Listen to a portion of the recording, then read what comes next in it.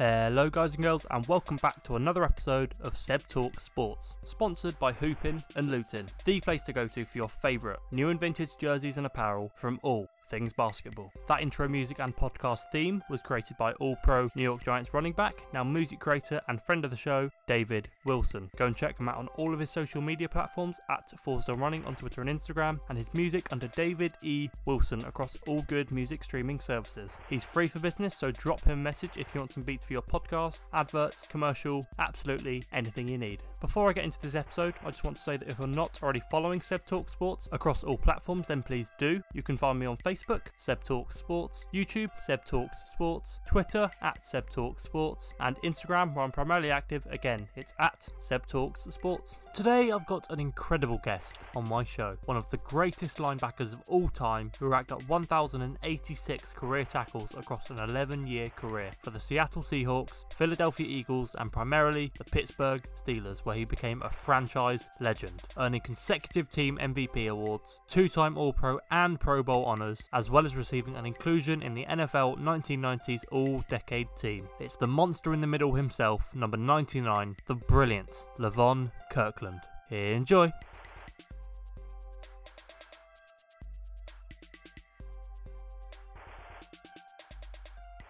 My guest today is one of the greatest linebackers of all time, a two-time All-Pro, two-time Pro Bowler, 1919 NFL All-Decade Team member, and Pittsburgh Steelers franchise legend. It's an absolute honor to welcome Levon Kirkland to Seb Talk Sports. Levon, how are you?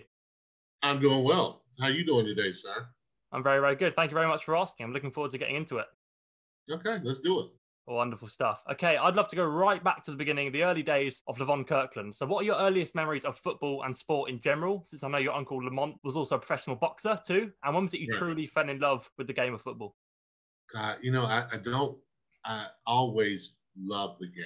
I don't remember not loving the game. I just know when, even when I was really young, I had a ball in my hand always. But I think when I was probably 11 years old, when I used to be in the backyard just tossing the ball around, playing both sides of the ball, playing in the championship game by myself.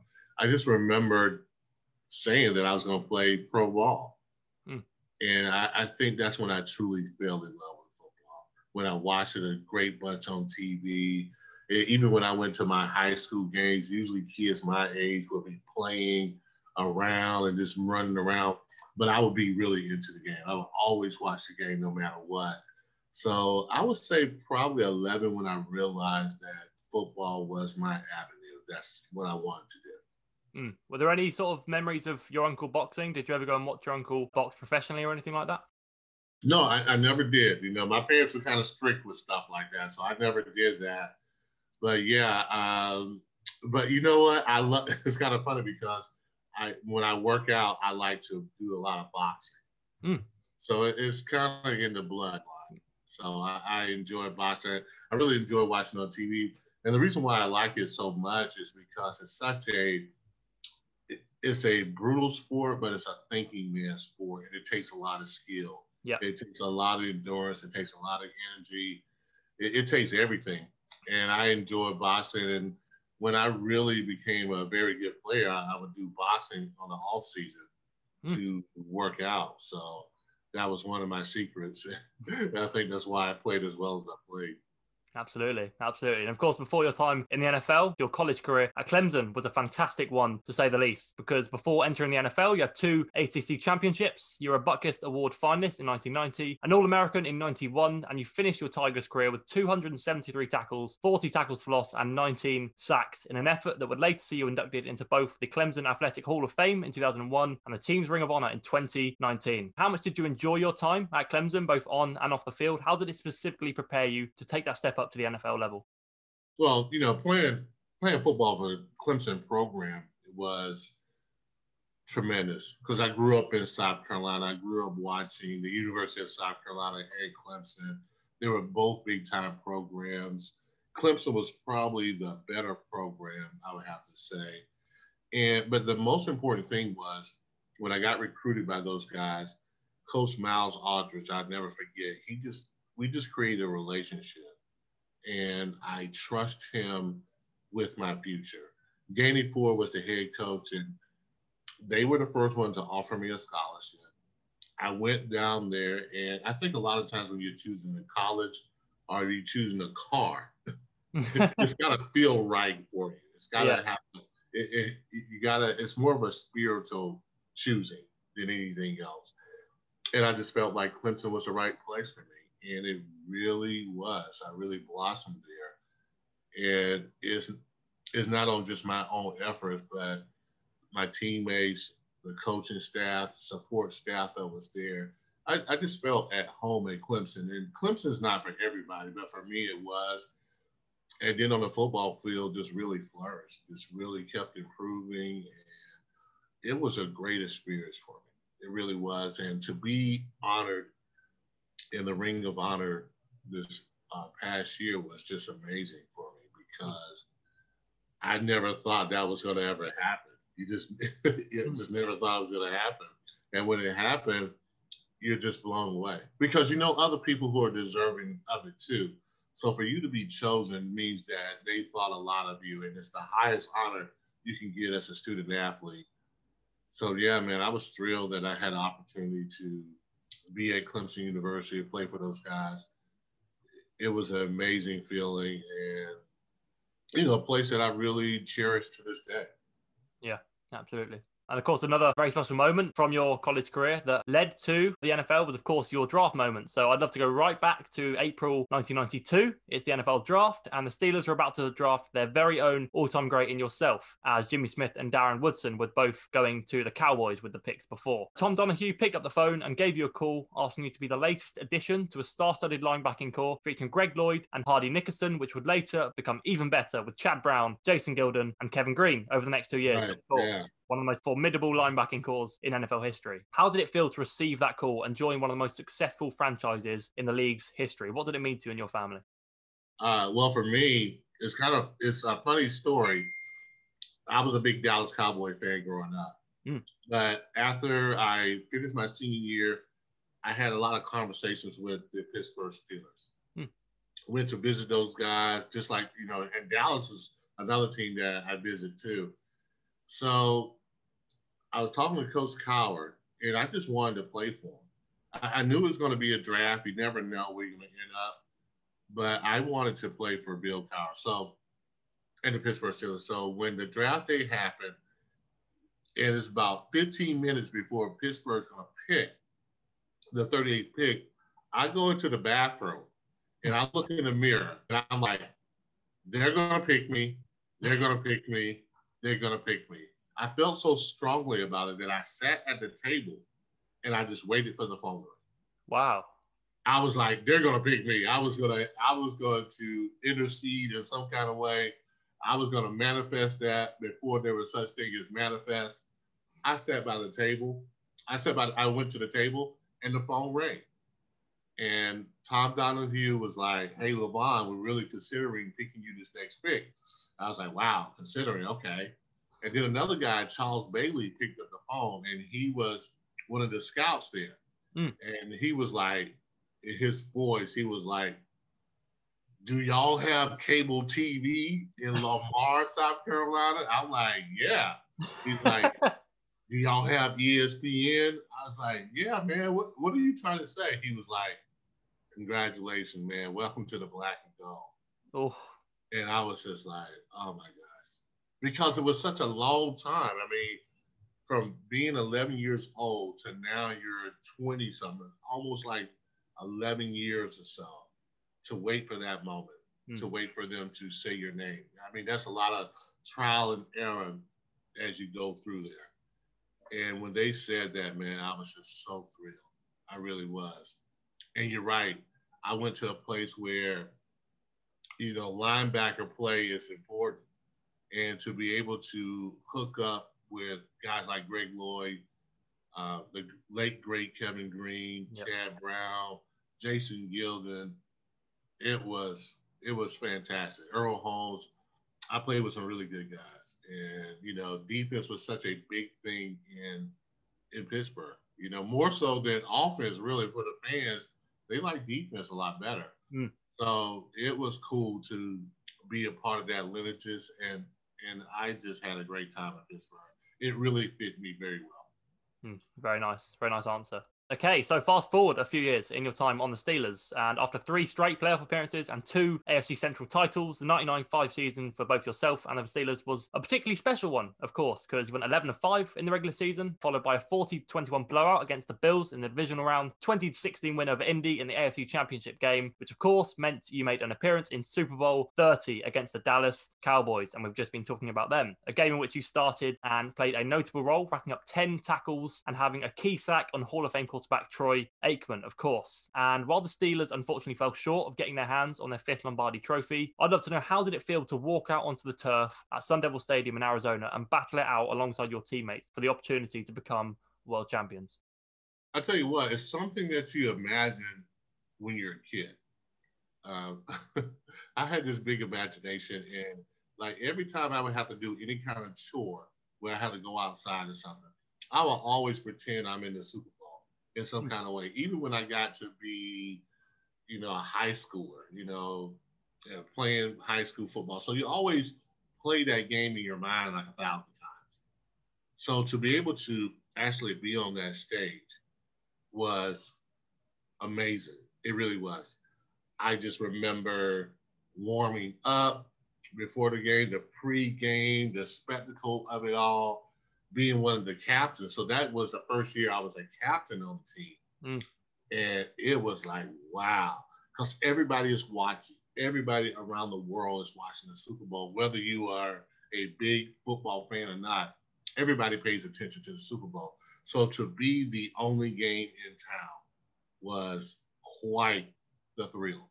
It really was. And I was nervous because my knees were knocking. And it was funny because my knees haven't knocked since the first NFL game I played. So to have that feeling again meant it was a big deal.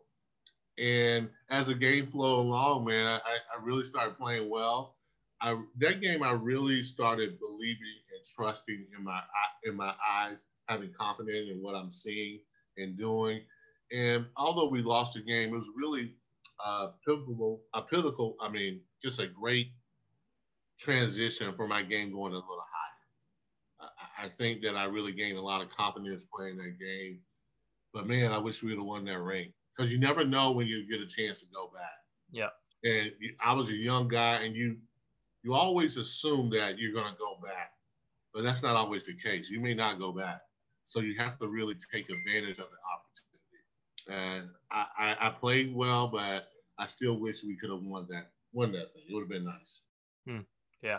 Okay, so while you rounded out your playing career in Seattle and Philadelphia, which I'll get to, of course, you spent the vast majority of your time in the NFL in Pittsburgh, racking up 898 tackles, including 6 100-plus tackle seasons, 20 and a half sacks, 15 picks, 2 All-Pro team inclusions, 2 Pro Bowl appearances, an inclusion in the 1990s All-Decade team, an NFL Alumni Linebacker of the Year award in 97, and 2 consecutive team MVP awards. So accolades that could go on forever. With regards to your teammates, coaches, and all of the fans in Pittsburgh, what did the Steelers organization mean to you? It's a great deal. It means everything. Sometimes you have to be blessed or fortunate enough to land into a spot like that. And I was really fortunate enough to be a part of the Pittsburgh Steelers, be a part of the history, affiliate myself with the Rooney family. So it was huge for me. Pittsburgh, I would always root for Pittsburgh. It's a team that gave me opportunity after opportunity. So they have a special place in my heart, no doubt about it. And it's just well run, and it's really well respected. And I had so much fun playing. It was really a thrill to be at Three River Stadium, which is now Heinz Stadium. But man, those Pittsburgh Steelers fans, the energy that they provided, the teammates that I was lucky to have, it's always going to it's going to always remain a special place in my heart. I'm always going to be black and gold. So yeah, I was fortunate to be a part of it. And I still cheer those guys on today. I always want them to win. But for me personally, I couldn't ask to go to a better organization. It really taught you how to be a professional, really taught you how to win. And I think a lot of times, man, that's important. that you have leadership from the top to the very bottom. And that's what it was with Pittsburgh Steelers. And I think anybody who ever gone there would agree that Pittsburgh is one of the better places to play in the NFL. Very nicely put. Okay, so after your time in Pittsburgh, of course, you signed short-term deals on the Seahawks and the Eagles, having another 100-tackle season in Seattle in 2001 before making it back to the doorstep of another Super Bowl, Super Bowl 37, in 2002 on a 12-4 Philly team that were hunting for their very first Lombardi trophy. So how much did you enjoy your time playing elsewhere in the NFL? And though you were an established veteran at the time with nearly a decade of experience in the pros, how quickly were you able to adapt in two unfamiliar environments outside of Pittsburgh? Well, it's kind of funny because I jumped from being in one type of defense, a 3-4 for 9 years, then going to a 4-3 for my last 2 years. So it was some adjustment there. But luckily enough, I've had enough age on me and I can, certain terminology that Pittsburgh used, it could carry over when I was with Seattle and Philly. And so it was just a good chance for me to really challenge myself. And at Seattle, I think I did that. I provided them with leadership. But going to Philly was a little bit scarier for me because, I went to them a little later when training camp was happening. But I caught on quickly. You're a football player, you're a football player. And although you may not know all the terminology, everything within the scheme, you get it after a while. You understand it. And I enjoyed playing for Philly because it was a team that was a contender, a very serious contender, and we almost did it. And it was a lot of fun because I was playing with a lot of younger guys, some veterans on the team, but I was probably one of the older veterans on that team. And it was a lot of fun. Really had a good time. I liked playing for those guys, and we almost did. And I thought, man, I would have a second chance to go to the Super Bowl, but it just wasn't meant to be.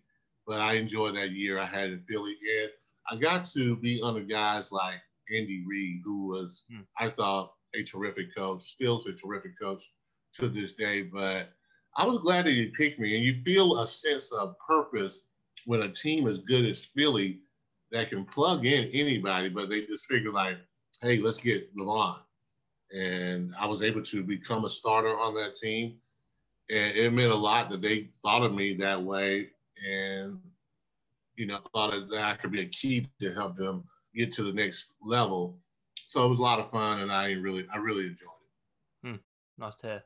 Okay, so you've had a number of fantastic coaches throughout your career that have been pivotal to your success. You just mentioned Andy Reid there, and of course Bill Cowher a bit earlier on. Terry Stiers, Gene Chizik, Miles Aldridge, Tommy West, Bill DeAndrea, Danny Ford, Ken Hatfield, and then in the NFL, of course, Dom Capers, Dick LeBeau, Jim Haslett, Marvin Lewis, Mike Archer, Mike Holmgren, Jim Johnson, Andy Reid, Ron Rivera, and of course your longest-serving coach, the great Bill Cowher. So how important were those guys to impacting and improving your game from your time in high school right back then all the way through to your final season in the NFL in 2002?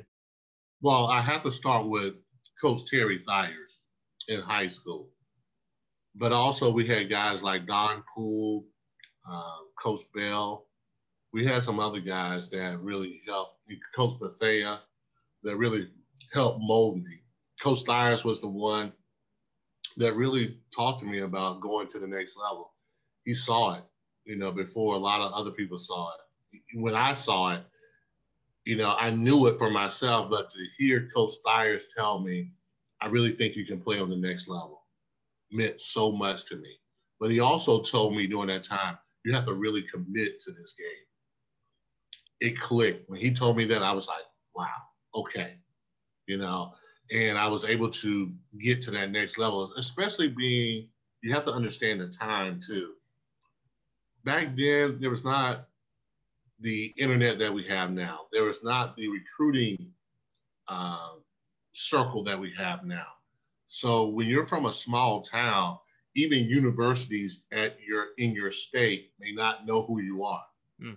So for me to get a chance to play on that next level, I had to play for a really good high school. And I was fortunate enough to play for a very good high school, although it was a small high school that was able to get to the playoffs. And that's really how I got discovered. Then you go to the next level. Danny Ford was an icon in South Carolina, especially at Clemson. Everybody knew Danny Ford. He won their first national championship. the program was on the rise. I mean, it was big time. And to have guys like Miles Aldridge that recruited me, Tommy West, who was my position coach, uh, it was tremendous because they took it to another level as far as playing linebackers concerned. And I have to give Gene Chizik a lot of credit because Gene behind the scene was really the one who helped me to understand the system, the scheme. And I learned a lot from Gene. And it wasn't really anything that was organized. We would just get together because I told him that I wanted to be a great player. So we did that. Then when I go to the pros, my goodness, Bill Cowher, Don Capers, Dick LeBeau, Marvin Lewis, John Mitchell, Tim Lewis. I had some great coaches on that defensive side of the ball. And they just took it to another level. I felt like I was learning from professors more so than coaches, guys who were really scholars of the game.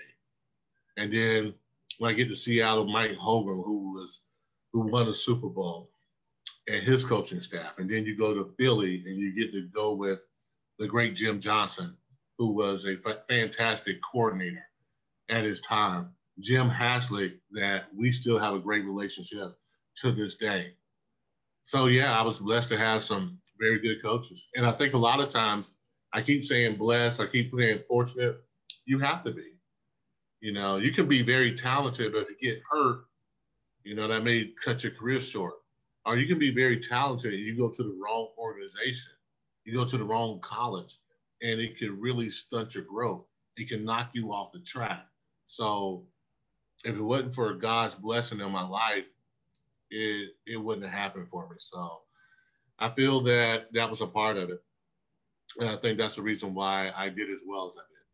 Very nice. Okay, so as well as coaches, of course, you've played alongside some incredible players, just numerous Hall of Famers that I'm not going to list because I'd be here all day, but I'd love to focus on one specifically, which is, of course, the great Kevin Greene. Alongside Kevin, yourself, Greg Lloyd, and Chad Brown formed one of the most formidable linebacking corps in NFL history in the mid-90s. Kevin, of course, one of the greatest linebackers of all time, Hall of Fame class of 16, 160 career sacks, numerous All-Pros and Pro Bowls, including many more accolades, and he very sadly passed away a couple of months ago on the 21st of December. So I'd love to know, what was your relationship with Kevin like, both on and off the field, and what legacy does he have not only in Pittsburgh but across the sport as a whole? Well, I mean, Kevin was a godsend for me. He came in my second year, which was my first year starting, and we got him from the Rams. And his reputation was already pretty big, pretty huge. And he embraced me right away. He was the first guy as a player to tell me, Kirk, I think he used to call me LK. And he was like, LK, man, you got everything. He's like, you got everything to be a great linebacker in this league. And to hear from a player that I've watched on TV, that I've seen on videos, wild and crazy, making plays, for him to embrace me the way he did was tremendous. And I really love Kevin as a man. I love that he was a great husband. He was a great father. He was very disciplined. He was kind of military in a lot of ways.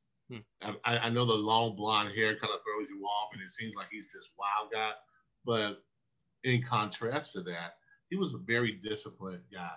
And he was one of the first guys to really get me into the film room and to watch film a little bit more than your normal watching film. Because you watch film with coaches and stuff like that. And some players, after they finish that, they're gone home. They're not watching any more extra film. He was the one that got me to watch more film than was required. And I got it from him, to watch a little bit more, to study with your peers. And then the rest of the linebackers, we would just watch film on our own, just us as a group. And we'll go over, okay, this is what I'm thinking on this play. Hey, if you do this, I'm going to do that. So that was one of the reasons why we were so good. Not only because we were physically talented and we brought something to the table, but we also collaborated as far as understanding who we were, understanding a lot of times how we could fit into the scheme. And then a lot of times having each other's back, you know, allowing each other to, like, hey, go ahead and do this. I'll cover for you. Or if you do this, then I'm just going to do that. So don't worry about it. Do whatever you decide to do, I can play off it. So Kevin was special to me in that way. It's because he really embraced me. And, you know, in our country, you know, unfortunately, a lot of times it's black and white, you know, and there's a lot of separation there. But for me and him, man, we were tight. And after our careers were over with, we kept in touch. And he would always tell me that he loved me, you know, after our conversations, after our text message. So when he passed away, I really felt it. I really felt it. When they say a brother in arms is a brother indeed, it's like that. We're not military or anything like that. But football is a brotherhood. And if you're with certain guys for a long time, you're connected. And you feel and when something happens, you feel for that person because, you know, you're in the trenches. You're not military, of course, and I don't want to put it in that category, but it's something like that. It really is. And that's what I felt for Kevin. And it was so amazing that when I went to his memorial and I saw his wife and kids, they relayed to me that Kevin really loved me. It's like, he loved you. Then his daughter said, oh my God, he loved you. And then his son came up to me and said, man, all my dad can talk about is you and him coaching together, how much he loved you. That is an effect that you won't find that in all teammates. So I love the guy. I mean, I absolutely love the guy. I love this white man that had all this long, flowing blonde hair that was crazy on the field. I loved him. I really did. And he will always be in my heart. Always. Yeah, it's a huge, huge loss. Rest in peace, Kevin. Okay, so from playing under and learning from those coaches I mentioned earlier to becoming a coach yourself. In 2013 and 2014, you served as Florida A&M's defensive coordinator and D-line coach. And in 2015, you became the first ever recipient of the Bill Bidwell Coaching Fellowship under the great Bruce Arians on the Cardinals staff, all of which happened immediately after your wife very sadly passed away due to lung cancer, which I was very sad to learn about. So my condolences. I would love to know, what was it that made you want to get back into football and start giving back the knowledge and discipline you'd gained throughout your playing career to the younger generation? You know, when I first got out of football and I went back to college to graduate from Clemson University, I didn't really want to coach or really be, I wanted to see what else I could do. So I did admissions for Clemson University. And everybody always thought I was affiliated with the sports program or the football because I know for them it made a lot of sense. But I wanted to do something different. So I did admissions for a while. And it really taught me a whole lot. Then I'm going to tell you what happened to me. This guy asked me to do a football camp. And I was like, okay. So I did the football camp. And guess what? I fell in love with coaching the game. And so I was talking to my wife at the time. And she's like, why don't you just coach like high school? You know, you can just do it part-time, coach high school. You still can work at Clemson and work out. So I started doing that, and then that's when I really caught the bug as far as coaching is concerned. And it took me to the college level, and it took me to the NFL level. And you learn so much along the way. I was really fortunate to be at FAMU and then to be with the Arizona Cardinals. It taught me a whole lot. And it was a way for me to give back. And I think when you can't do it anymore as an athlete, coaching usually is a good way to give it back. But there are other ways to give it back also. You know, I am doing my master's in psychology right now. And I feel like that's going to be a great way for me to give back, not only to athletes, but maybe to mankind in some type of way. So it's a big endeavor for me. But I believe that we all need coaches in our lives, whether you call them coaches or mentors. We need someone to help us get to the next level. And the only reason why I got to as high as I got to and had a really good career is because I had coaches along the way to coach me. But I look at coaching not only as on the field, but I think sometimes you need someone who's just on your side. that you can come to, and maybe you can release all that to someone else. So I have important work that I need to do. So that's the reason why I love coaching, and I'm going to continue to coach. I still would probably do football camps. I don't know if I'm going to be really coaching a team per se, but I feel like I will always be coaching in some type of capacity. Football will always be there in my life, whether I like it or not. Very nice. Nice answer. Levon, I'd love to end with some quick fire questions. Are you ready? Sure. Let's do it. Okay. Favorite takeout food? Favorite takeout food would probably be pizza. Nice choice. Okay. Dogs or cats? Ooh, that's a tough one because I actually like both. I would have to say, if I was going to have a pet, it would be a cat. Nice. Nice. Okay. Favorite music artist? Favorite music artist of all time? Yeah. Oh my gosh, dude, that is a tough one. That really is a tough one.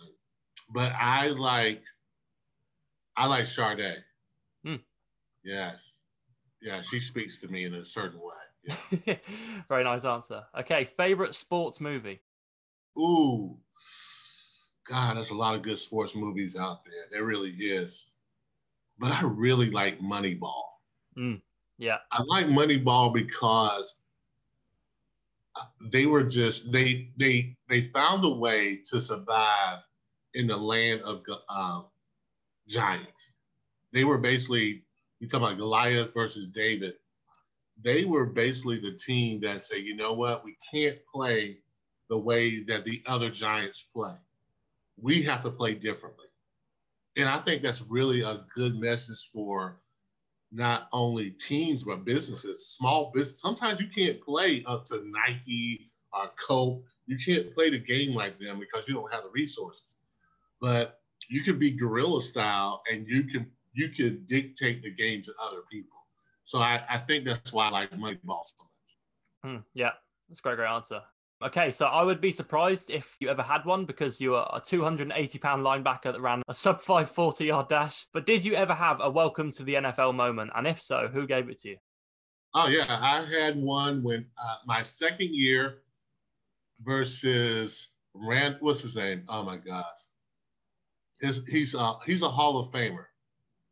And he played for the Minnesota Vikings. His last name is, I want to say Randall. No, not Randall McDaniel. But, oh, my God, I can't believe I'm forgetting his name because we actually became pretty cool friends.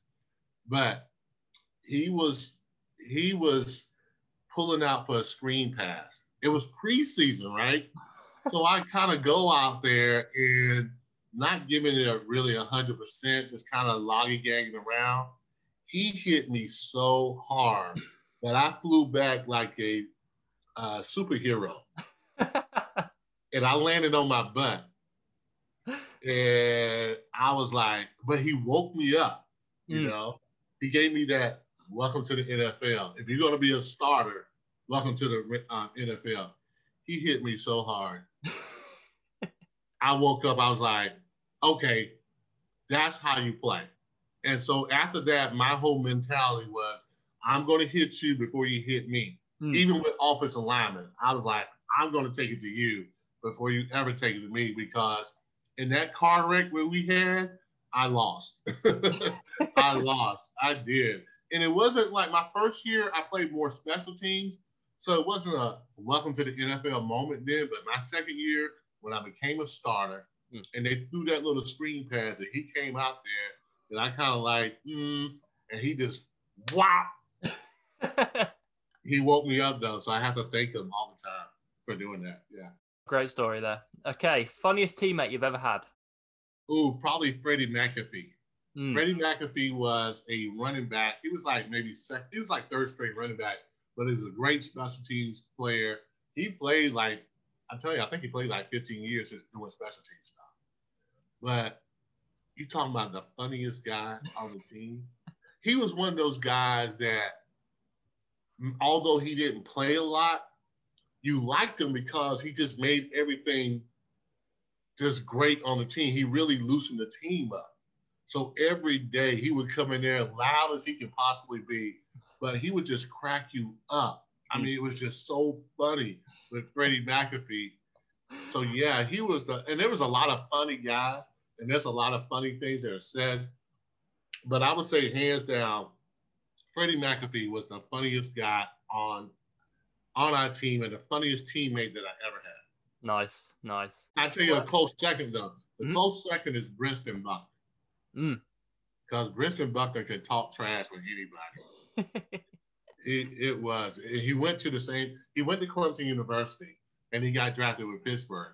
And people ask me like, what's with this Briston guy? I was like, just don't get in a verbal argument with him. He's gonna win. And they're like, whatever. But it came true. Like anytime anybody got into a trash talking match with Briston Buckner, he always won. So he was a funny guy. There we go. Okay, best locker room prank you ever saw? I don't know if it's locker room prank, but let's see. There was so many. There was like a bunch. I just can't really name them all. But one of the pranks that I thought was kind of funny was back then, people didn't get messages on their phones. Mm. They would, if there was something from the office, they'd give you a pink slip. And it would say like who the message was from and they'd write like down notes. So I would, if we were going against a certain opponent, I would pretend that I was that opponent and I would write them a note and leave it on their and leave it in their locker. So there's a guy named Ray Lewis, which Ray Lewis. Yeah. And we had a center that was an all-time center, Hall of Famer, Damani Dawson. Mm-hmm. So every time we would go against like Ray Lewis or whatever, I would write a note and say something like, I am going to own you this weekend. I'm going to make you one of my highlight features. So we would say stuff like that. And then we had a lineman named Leon Searcy. Leon was a really good player, but he was going against Reggie White. And so everybody was like, ooh. So I wrote him a little pink slip saying, I am going to make you my woman after this game. And I just thought that was kind of a funny prank. It's kind of corny, but it was kind of funny as well. So I know you wore other numbers throughout your career, obviously 44 at Clemson and 93 in Philly, but why was it number 99 on the Steelers? Was there a reason behind selecting 99? Yeah, it was. This is another story. When I got to Pittsburgh, they gave me number 45. And I absolutely hated that number. But the good news was after the preseason was over with, they told me I had to change my number. And at that time, you could only wear numbers between 50 and 59, 90 and 99. Yeah. So I go back there to the equipment guy, and Tony, the equipment manager, has the 4 jerseys laying out for me. Hey, rookie, you need to pick one of those jerseys. So the first number was 58. No way in the world I'm wearing that. That's Jack Lammer's number. Mm-hmm. Hall of Fame, all time, one of the best linebackers ever played. So no way. Then the next number was 59. Well, that's Jack Ham's number, Hall of Famer.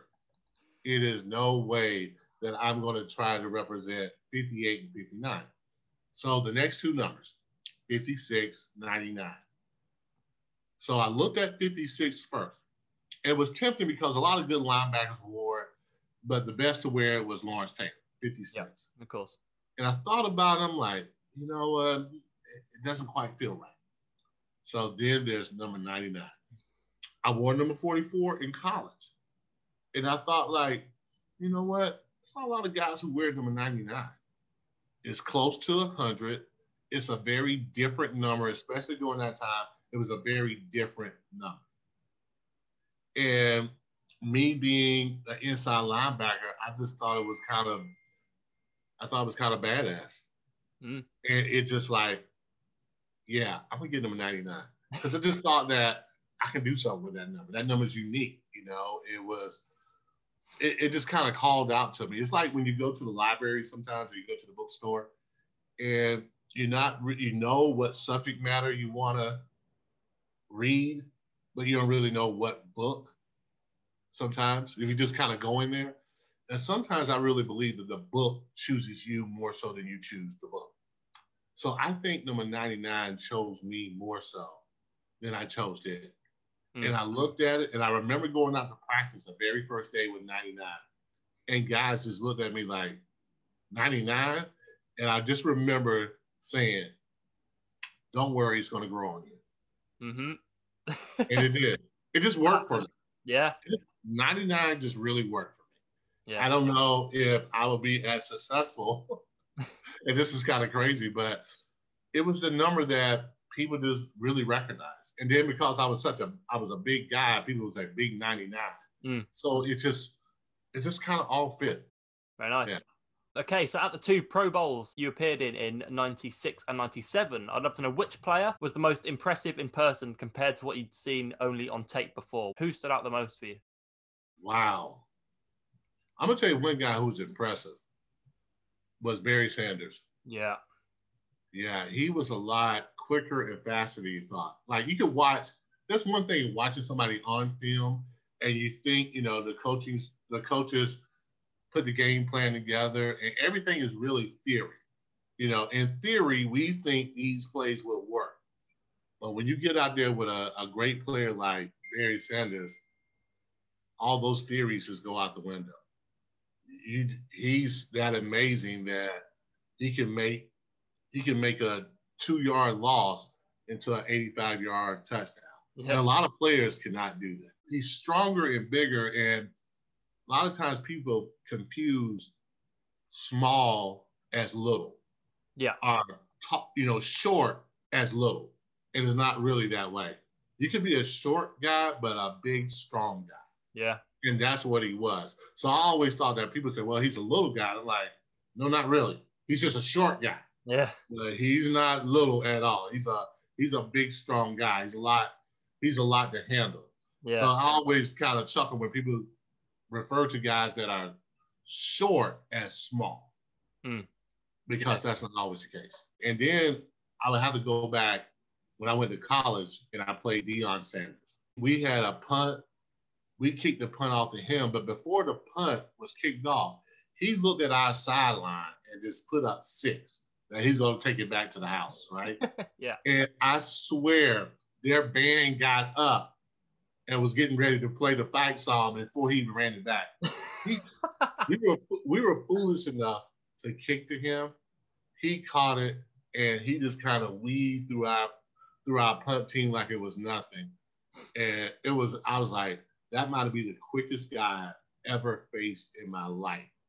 So I have to say Barry Sanders and Deion Sanders. It's funny, it's the Sanders guys. Yeah, the Sanders guys. They were the ones that it must be something about their name, but they were the ones that were very impressive. Okay, what 3 things should the current Steelers organization prioritize to change to become Super Bowl champions next February? I think that they would have to address running the ball. I think that they got a great receiving core.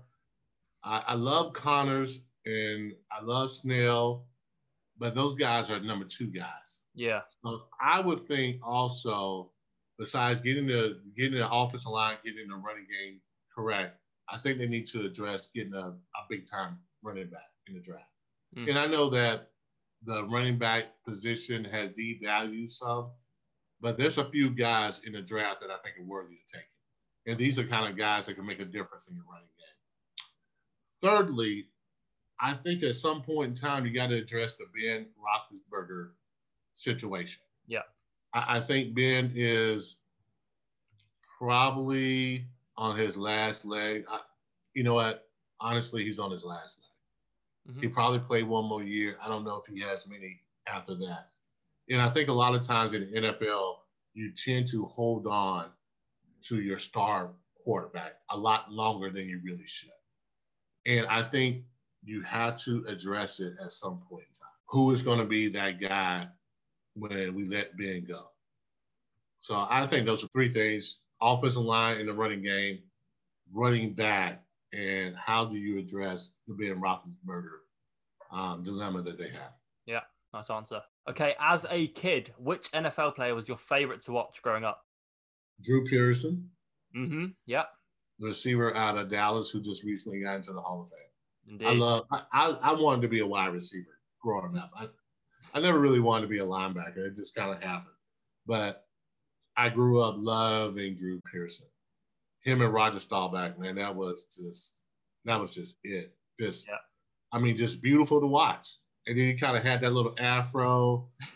I mean, it was kind of cool, man. I mean, I had a fan crush on Drew Pearson. I would have probably, I don't know what I'd done if I had met him when I was a kid. So Drew Pearson was definitely a guy that I looked up to and really thought a lot about as a football player. Very cool. Okay, and finally, the Steelers' regular season record for the 2021 NFL season will be?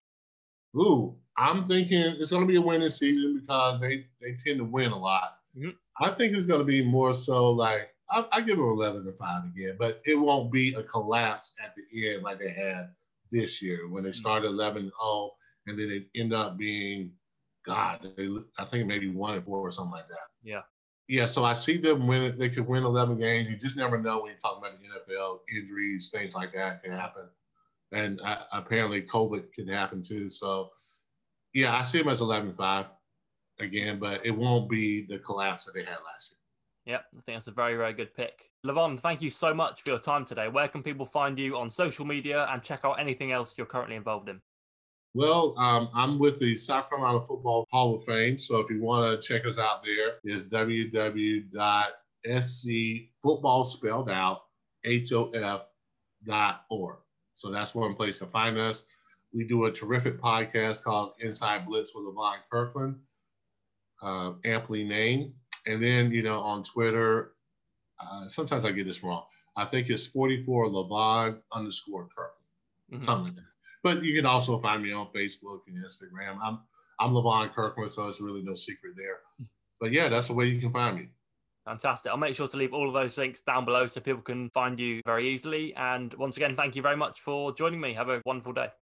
Oh, man, thank you so much, Sebastian. I really appreciate it. And there he goes, the brilliant Levon Kirkland, an outstanding player and an even greater guy with some brilliant stories from his time both on and off the field as an elite level NFL player. From his incredible performance in Super Bowl 30, racking up 10 tackles and having a key sack on Hall of Fame quarterback Troy Aikman, to the amazing pranks he played on his Steelers teammates, I thoroughly enjoyed my interview with Levon and it was an absolute pleasure sharing it with you all. Please make sure to go and check out Levon on all of his social media accounts, as well as his work with the South Carolina Football Hall of Fame. All the links you need are in the description of this episode. I've got many more great guests coming very soon, so stay tuned right here on Seb Talk Sports. And to take us out as usual, here's another brilliant track by All-Pro New York Giants running back, turned music creator and friend of the show, David Wilson. Catch you soon, guys.